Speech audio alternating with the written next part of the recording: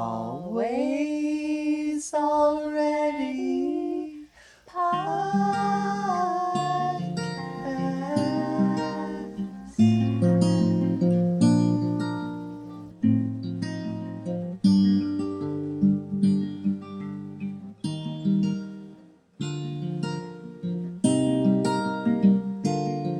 I'd like to welcome James Padilioni Jr., who is a PhD student at the College of William and Mary, and his research interests cover religio-aesthetics and cosmologies of the African diaspora, especially concentrating on Catholicism in the Afro-Latin Caribbean and the United States. So James, thank you so much for joining us on the podcast.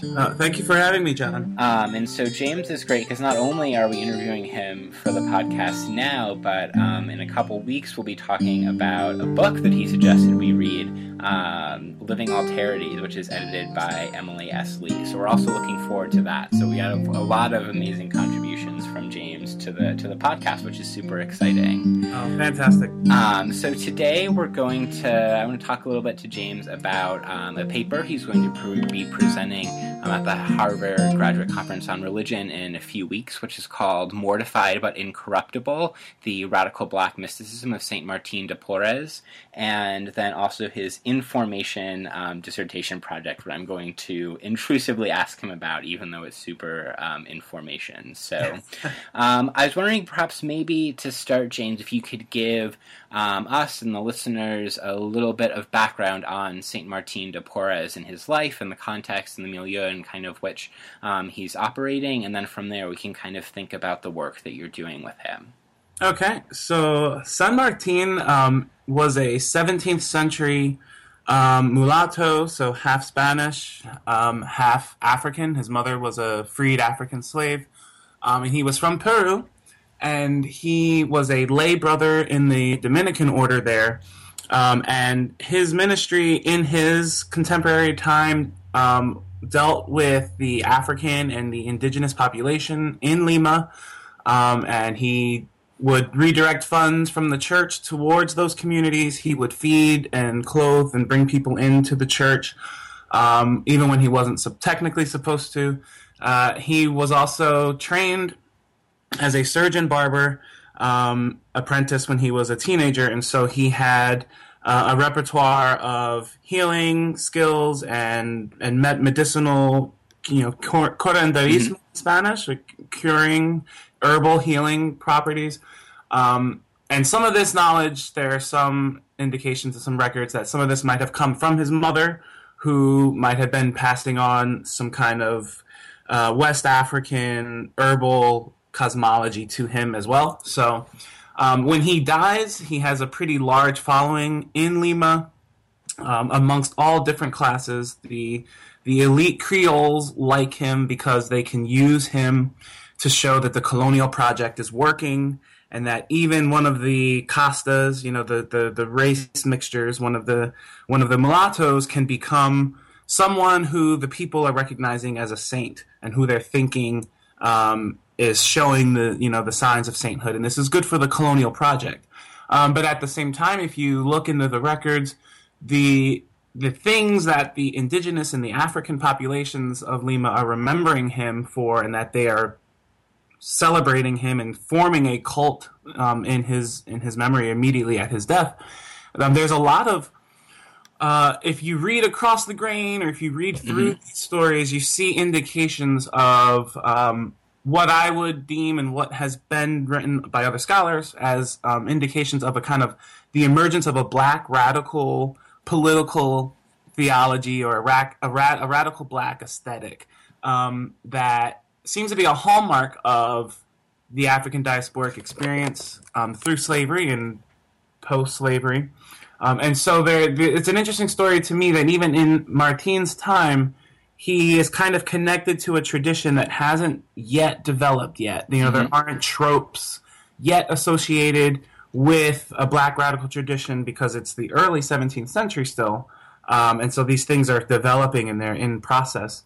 But he fits this tradition, and so I think it's really interesting as one more way to try to peek into what is the black radical tradition, or what is a black radical aesthetic, or a black political theology that somehow speaks against or as a critique of systems and logics of modernity, and then of course the kind of the valuation and the capital machinery that was introducing slavery and the colonial project into the New World initially under the Spanish. Sure. Now, what kind of, particularities of the context, both of kind of mystical Catholicism or, ties or half ties to the Inquisition are going on? What kind of was that kind of context that Martín is emerging from? And then do you think there's something particular about, these moments and the way they interact with these strands in Catholicism, plus with colonial practices and colonial corporealities, which is something that you're really interested in the paper? Kind of how is this context, what is Martín and then the following that develops after his death? What's kind of the interaction between him and those particular Catholic and colonial contexts? So yeah, it's interesting. The context that he's living in there are a lot of different, events and happenings going on around him. So one of them, as you mentioned, is the Inquisition. Lima is not only the seat of the viceroyalty of Peru, which is the whole entire region, the colony, which covers most of South America, except for Colombia part. But then Lima is also the seat of the New World Inquisition. And so you have a lot of different, sites and realms of discourses and power discourses that are emerging in Lima. So you have the one realm, and this extends across the church and into the Spanish colonial laws, but of course you have the slavery system itself, which is viewing, the black body or the Africanized, racialized body as value, as labor that can be value extracted in order to, produce some kind of tangible wealth for the crown. At the same time, the Catholic mysticism, which is emerging in this time period, thanks to Saint Teresa de Jesus. She's a 17th century nun in Spain who is very mystical, and her writings are spreading all throughout the Iberian world, and people are kind of following this track. And so these ideas of the body as a site of mystical union with God is also a kind of competing theory of the body that is emerging or kind of crystallizing at this time.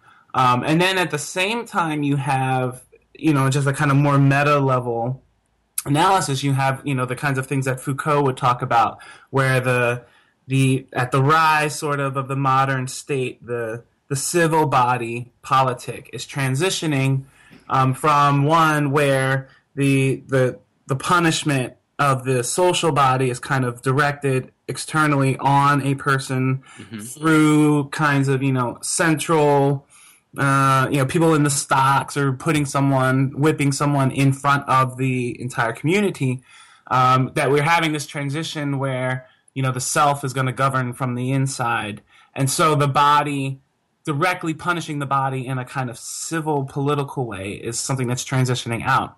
Catholic mysticism still puts a lot of kind of punishment on the body through penance and through mortification, which is punishing the body, but in a way to kind of open it up into a nodal point between a divine union and your inner self. So it's a slightly different kind of the thinking behind Catholic mysticism and mortification, but you see that the body in these different discourses takes on different dimensions of signification, whether it is just the purely economic valuation of slavery, or whether it is the civil body politic idea, or the mortification.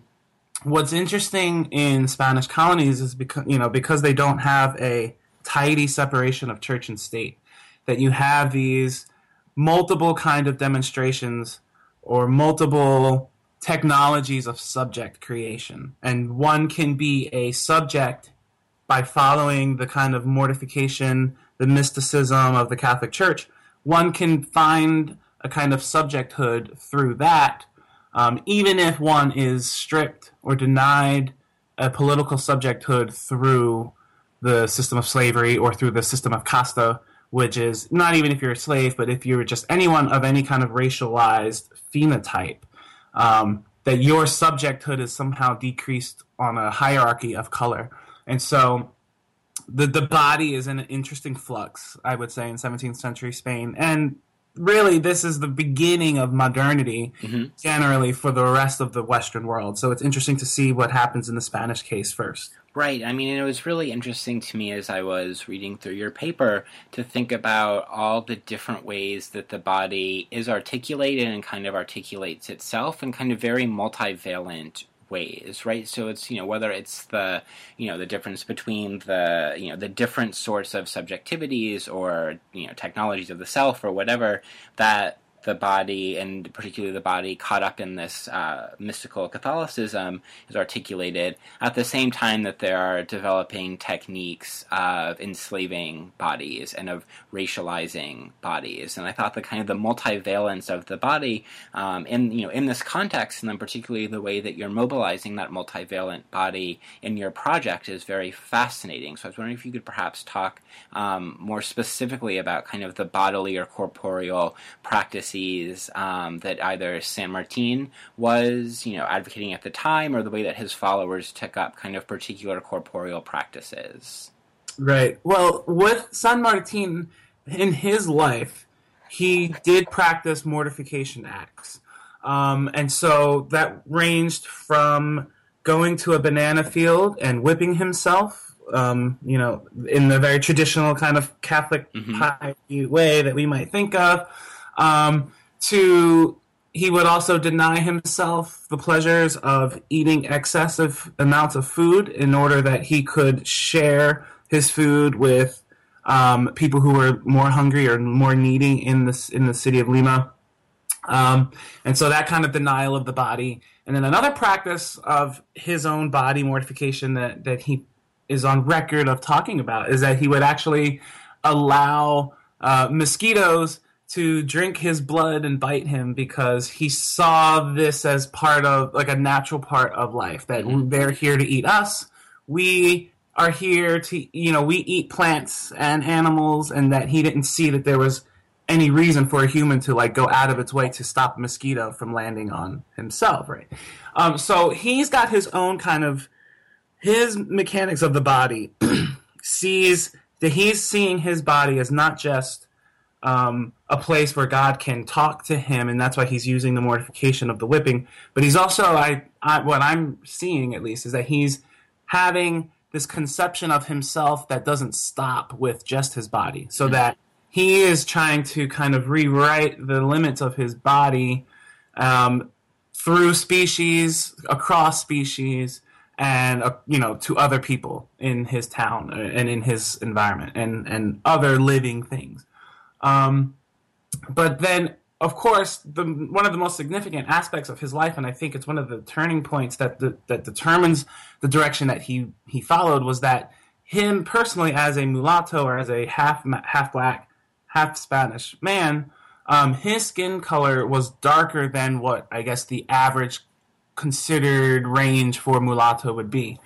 His father, in his youth, was governor of Ecuador. And so his dad was of high standing white Spaniard, and when he saw that his son's skin color was darker than he had anticipated it would be, he kind of rejected the family and left them, and only comes back to the family later when Martin has a little sister who is much lighter and kind of the expected color of a mulatta, of what she should look like.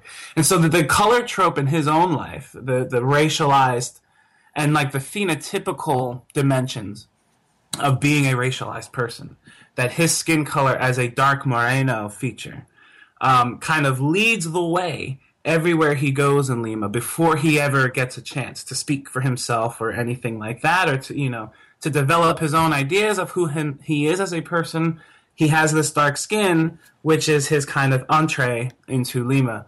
And so when he becomes a teenager, he donates himself to the church because there are laws preventing anyone of African descent from joining as a priest directly into the ministry. And so when his father finds out that he had given himself as a donado to the church, his dad wants to kind of get the rules changed or just kind of, broken a bit so his son won't be a servant. And Martin rejects this privilege, is how I'm going to read this, or how I feel it reads. He rejects this white privilege and says that I'm happy donating myself, and like in that you kind of see a grab of agency where he's controlling the narrative around his skin color. And so that forms a kind of the framing of his entire life and his ministry. And after his death, in Lima, immediately you have, especially African enslaved Christians, who are considered casta bozales because they're non-Hispanicized. You say this is what the Spanish would consider. These are people who are straight coming from Africa into the colonies, and they are creating images, medallions, candles, metal figures, statues with his image, with his face. Even the Creole population at his death starts to put devotional images of him in their house, and this is immediate. This is what eventually gets the Vatican's attention, that there's something about this person that they should look into. And so all of the fashioning of his image and making images of him throughout Lima, here is a man who people of his skin color would normally not be afforded any kind of social wealth or some kind of social value. But when you and I tried to think of this, of course, no historical record is going to speak explicitly about this. But for every household in Lima that had an enslaved person, and this enslaved person might have encountered these images of Martin around the city in their everyday coming and going through their labor, it is a kind of a dialectical, you're looking at someone who looks just like you, who you see the entire city kind of putting above them and fawning and giving devotion to. And I think that he doesn't have to say a word. It's just his face speaks to so many different issues that could be festering, or things that could be inside of the enslaved people's consciousnesses, that this image becomes fortifying and somewhat it gives them a fortitude to keep going and to maybe transcend or to kind of break out of the consciousness of slavery in their own regard. Right. So to, kind of extend on that a little bit, I was wondering if you could maybe talk then about the way that, the status or the practices or the reading or the technologies of and acted upon the black body and of black skin kind of particularly open on to what you call in the abstract of the paper, the black dialectic struggle for life. So the theorist Achille Mbembe has written about necropolitics, this idea of necropolitics, which he takes up following Foucault. And what he's looking at with necropolitics is not with like biopolitics, the power of a sovereign to kind of promote life or to keep people alive through biopolitics, but the power to put people to death, the sovereign power that one has to put people to death or to enact some kind of, death in life against certain populations within the civil body. And so what you see with enslaved peoples, whether it is the direct deaths that are caused from slavery or whether it is the kind of living torture that enslaved peoples are always under threat with on plantations or through masters. whether they're, especially in the Spanish colonies, they were really not good for this, but they were good for cutting off a hand or cutting off a head, putting it on a stake or a pike, and kind of using this body to signify, torturing a body or maiming a body and using pieces of the body as some kind of a signification that, one, we are sovereign over your body as the master of this plantation, or as the Spanish laws that support, the slave system, that this is a very direct showing of who has bodily sovereignty, and it's not the enslaved person if you are being tortured in that way, or if you're being put to death.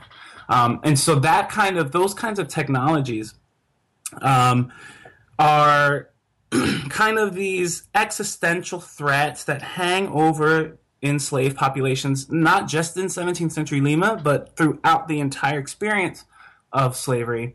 And so there have been people within slavery history and slave studies and Africana studies throughout the 20th century who've written about these kinds of ideas. We have Orlando Patterson, who is a sociologist who's written about slavery, and he has a book actually called Slavery and Social Death. Right. It talks about the kind of the existential social death that accompanies living a kind of a life that is so exposed to material death.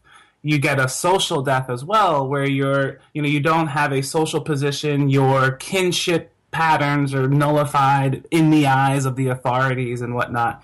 But that kind of writing, and while it's important to recognize the social structure of slavery and how it did work against enslaved life in that way, sometimes it runs the risk of actually making every enslaved life sound like it was pure torture from the beginning to end, and that there is no kind of, this agency is so problematic to, even to look for, to find, or to use as a category. But, of course, in slavery studies, just, I think, the human element, people want to see or hear that it wasn't all one-sided abuse, right? That there's you want to hope that the enslaved communities are doing something or thinking something, right? That can kind of, whether this is trying to demonstrate their humanity for old school historiography, or, trying to fit them into the image of an acting subject or whatnot.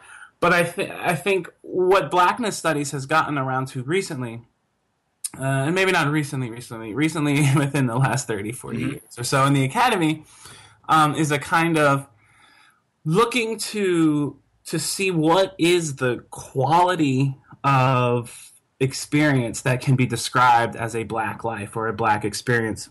And so not Blackness as an essential element of someone's phenotypes or their DNA or their ethnicity or anything. That kind of essentialism in racism and race theory is very old, and we've kind of pushed that away. In the beginnings to the middle of the 20th century, we came into a kind of anti-essentialist position regarding race, where if race is not biological, we're saying that race is a social construct, right? And we're trying to de-essentialize what it is that is race. Well, Paul Gilroy, in his book, The Black Atlantic, has put forward the idea of the anti-essentialist, where this allows for Blackness to not be essentialized as any one static thing, but we're not completely anti-essentialist with Blackness either, that Blackness is a kind of fluidity that can be used in certain circumstances, strategic essentialization for the purpose of a dialectical struggle that one is in, whether one wants to be or not at certain times, and that you can harness the experiences and the quality of Blackness, which is nothing more perhaps than learning how to navigate and to be spontaneous and to develop a repertoire, say, of riffs or some kinds of like tools or tricks that one can harness and assemble and reassemble for the purposes of not just this, not necessarily explicit resistance, but disruption. And so this comes out, it's more of an aesthetic, and that's where the Black radical aesthetic and this kind of black political theology, it is born in this kind of a mode. It is a mode of not just struggling, but it's a mode of surviving, and it's a kind of a mode that, here we go, I've been waiting for this. It's always already. Oh, right. We're so happy about that. But the mode of blackness is always already one step ahead of the logics of modernity, it seems, and that where modernity is trying to tidy everything up within, say, conceptual boxes in a kind of things that are cognitively grasped, there is a kind of quality or an essence or something. I don't know. These words are a little... Right. There's a chi of blackness that is kind of pre-cognitive and a kind of Kantian. It's like it is before the level of the category, but it's nonetheless potent, and it's there. We can't always name it and identify it in a rationalized, hierarchical way, but it's it's an element that's there. And that's one of the things that I really enjoyed about reading your paper is that, it maybe not necessarily explicitly throughout, but it takes, something like agency or something like, blackness, and it de-essentializes it, but does so and unsettles those categories, but in a way that's so tied to practice, that's so tied to the body, in ways that I think are really kind of profound and very productive. Because I kept thinking, what categories would I use to classify the things that you're talking about? You even said, and what you were just talking about, that, agency is not quite the right category, but it's something like it. And so that kind of ineffableness, I think, is something that that this work really captures and is very impressive about doing so. So I think that's really a very, very interesting, powerful thing that you're doing in the paper. I was wondering if we could maybe turn a little bit to talk about kind of the emerging dissertation project that you're working on. And I'm particularly interested in what you mentioned to me as the possibility of thinking about sainthood as some sort of alternative discursive formation or practice in response to modernity, or in response to Hegel, or in response to something like modern teleology. Right. So I guess before, just to connect back to the last point, sure. I have to give credit to the theorist Fred Moten for the way that he has kind of he's articulated an aesthetics of a black radicalism that is this, and he asked this question of like, what other explanation is there if there isn't something called blackness, basically, that can explain the kind of vitality of the living cultures and the communities that are placed in such a close proximity to very literal death and existential death.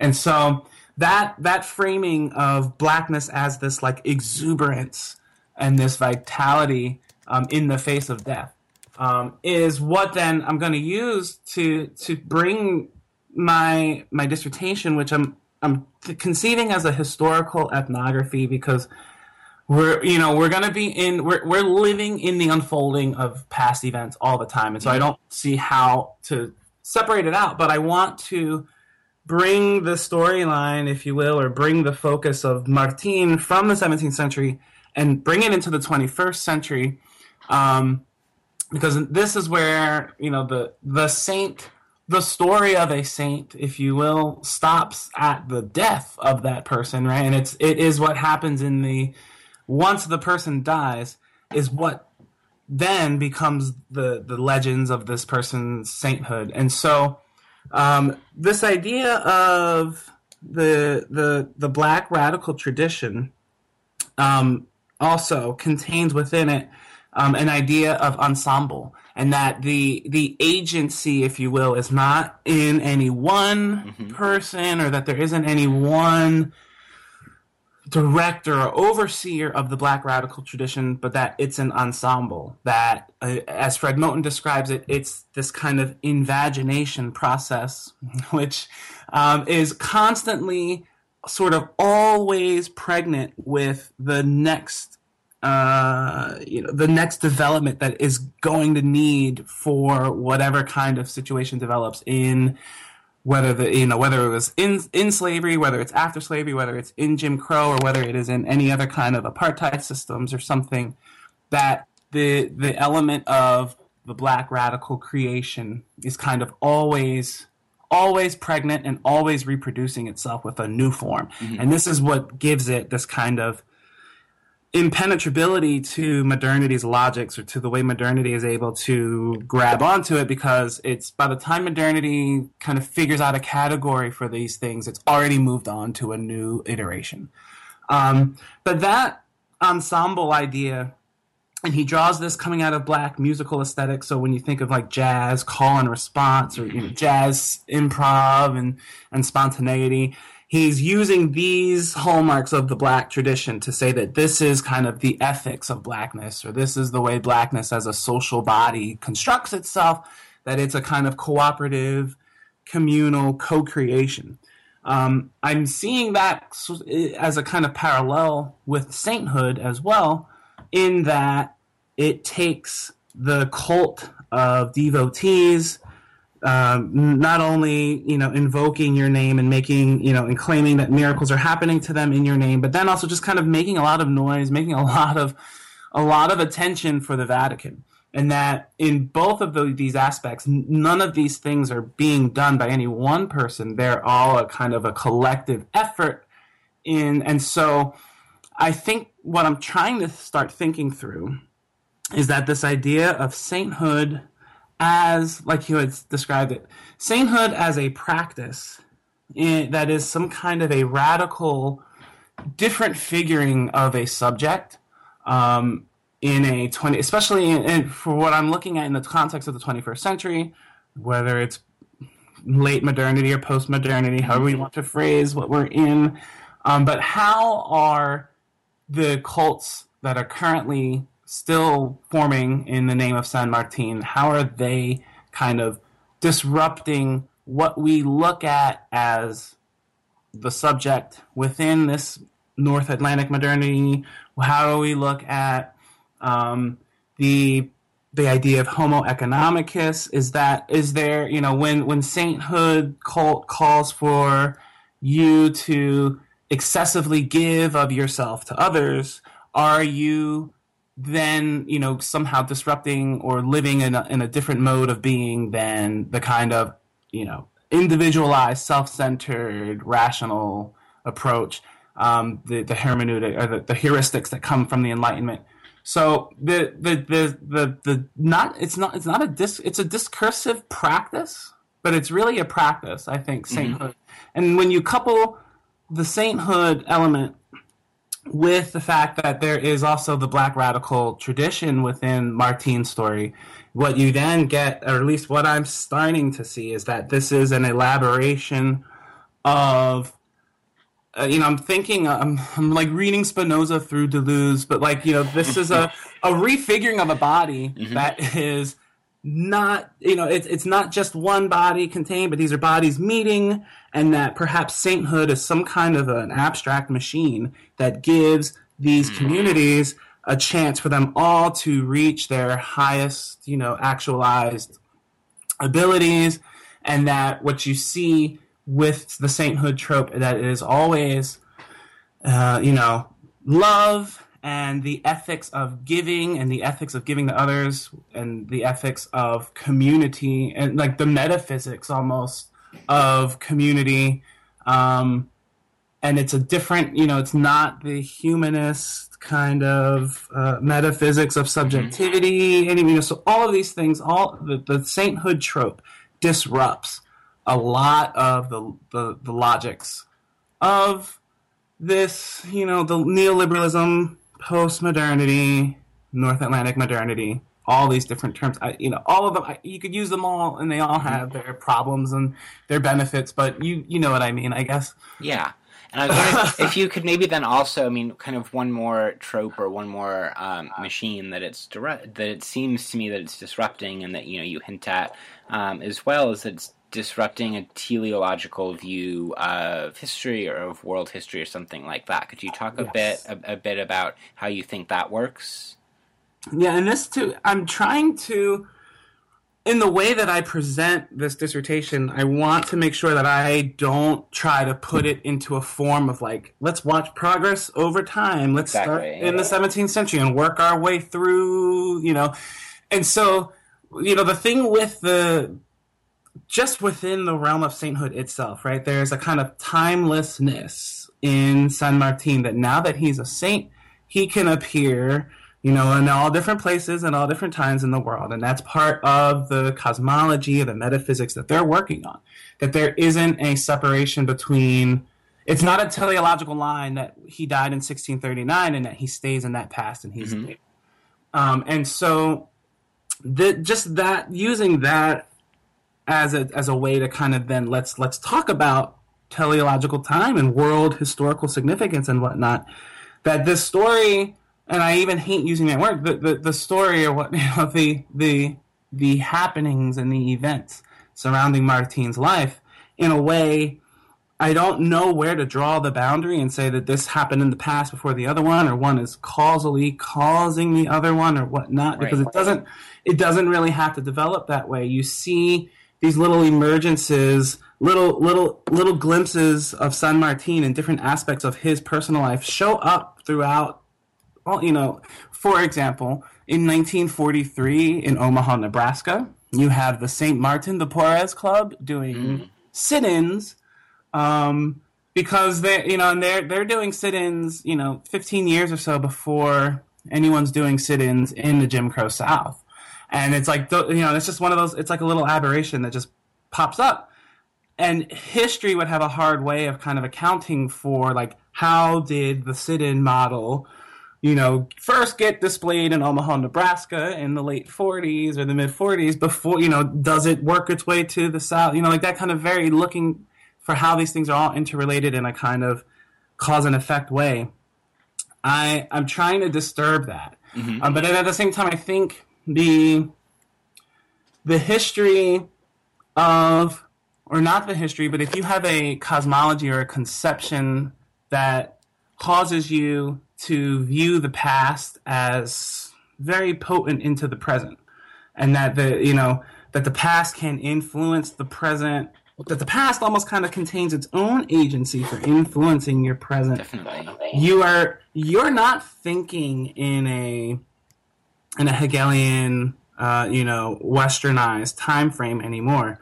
And Stephen Palmier is an anthropologist who's done work on Afro-Cuban religions, what people would typically describe as Santeria, but he's done work on that to show how it is not some kind of a pre-modern thing that is being brought into modernity, but that rather people in Cuba are bringing these practices into modernity with them, and that they're articulating between modernity and between this other kind of just another cosmology that has a different metaphysics of time. And that if, for him, his question, and I think it's a great question that can be applied to sainthood and to a lot of other, things that modernity and historiography would render silent. But why is it that so much of the stories and the past of the African diaspora can only exist in some kind of a spectral form, or that I have to tell you a ghost story or something in order to tell you maybe what happened on a plantation, because I don't have the voices of the enslaved in the way that I could just go to an archive and pull up, what Thomas Jefferson was thinking at this certain time or whatnot. And that, so the history is incapable of kind of resurrecting the voices of slavery and the deaths of the African diaspora, because that is exactly the way history was designed, and the logics of history and the logics of the enslaved peoples as post, not pre-human, but just like they're prior to it, and Hegel's viewing Africa as prior to stepping into history and moving through a historical development towards a rationalized freedom. And so if that system, that mechanics has rendered so many dead African slaves and so many people from the diaspora it has rendered them dead.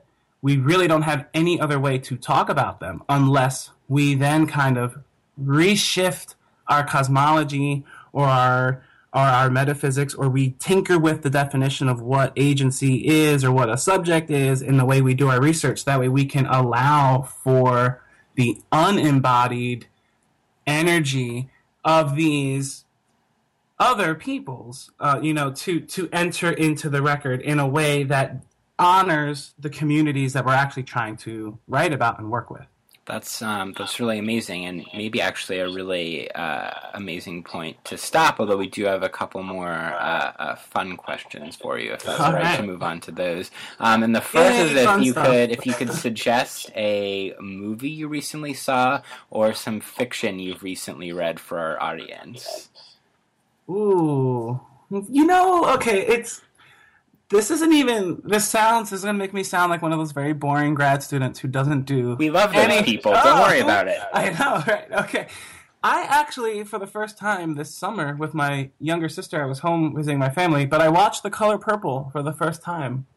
And, being someone who studies Black aesthetics and the African diaspora and whatnot, I was like, I guess I should actually watch this movie, because I hear about it so much. And so that I enjoyed it as fiction, and it's kind of old, but it still kind of ties into my research, so it actually isn't that far away.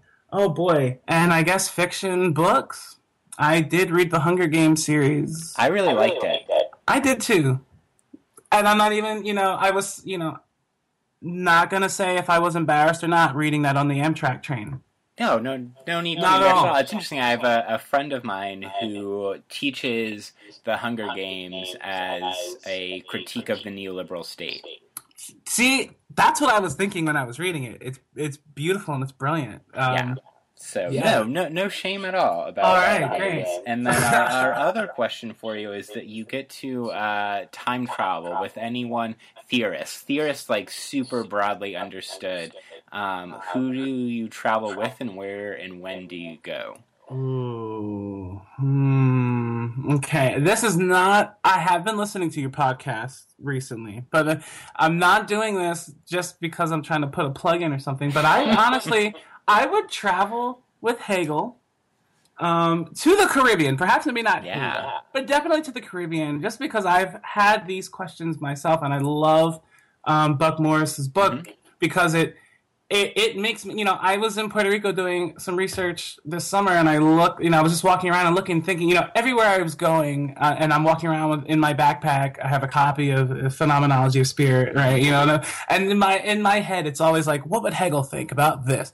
What would he think about this? Not in I'm dying to know what he thinks, but to kind of challenge him on 500 years of modernity and look at what's going on. We're not quite where you thought we would be. What do you think about this, Hegel?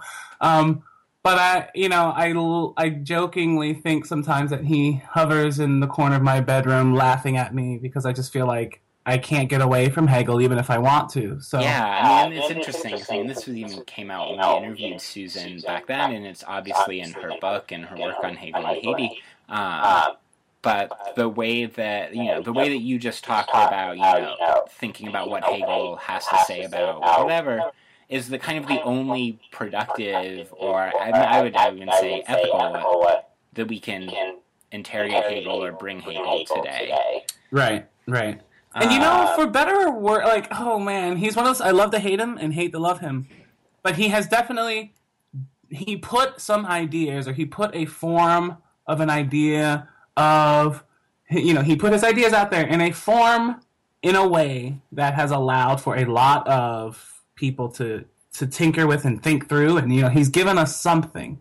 Even if we find things to critique and nuance and all, I appreciate someone who the things that they write can be so kind of electrically charged that things cluster around it. And also, Hegel's going to keep me employed, hopefully. If I can, Hegel will give me a lifelong, goal or something to write about. So Yeah, I mean, it's interesting, though, because last year, I was teaching Hegel, just the master-slave dialectic to undergrads, and so, we did that, and it's obviously impossibly difficult and an amazing challenge, and then we also then read Susan's article on Hegel in Haiti, and that was when they started picking up on Hegel, and that's when they started doing something with Hegel, so I think that's a really interesting way to think about it. That's cool. Bringing him into some world historical events, right? Totally. All right. So James Padilioni, a PhD student in American Studies at the College of William and Mary, thank you so much for coming on the show. It was totally fascinating, and I'm really excited that more people are going to get to hear about what you're doing. Oh, I appreciate it very much, John, and Rachel and Dee as well. Thank you, and keep up the wonderful work.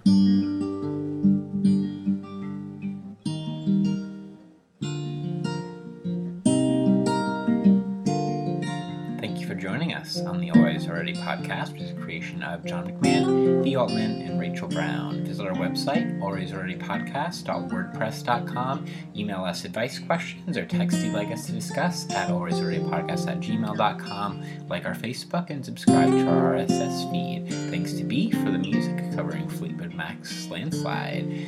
Coming up on the next episode, we'll discuss Distribution of the Sensible by Jacques Rancière and his book, The Politics of Aesthetics. Until then, bye.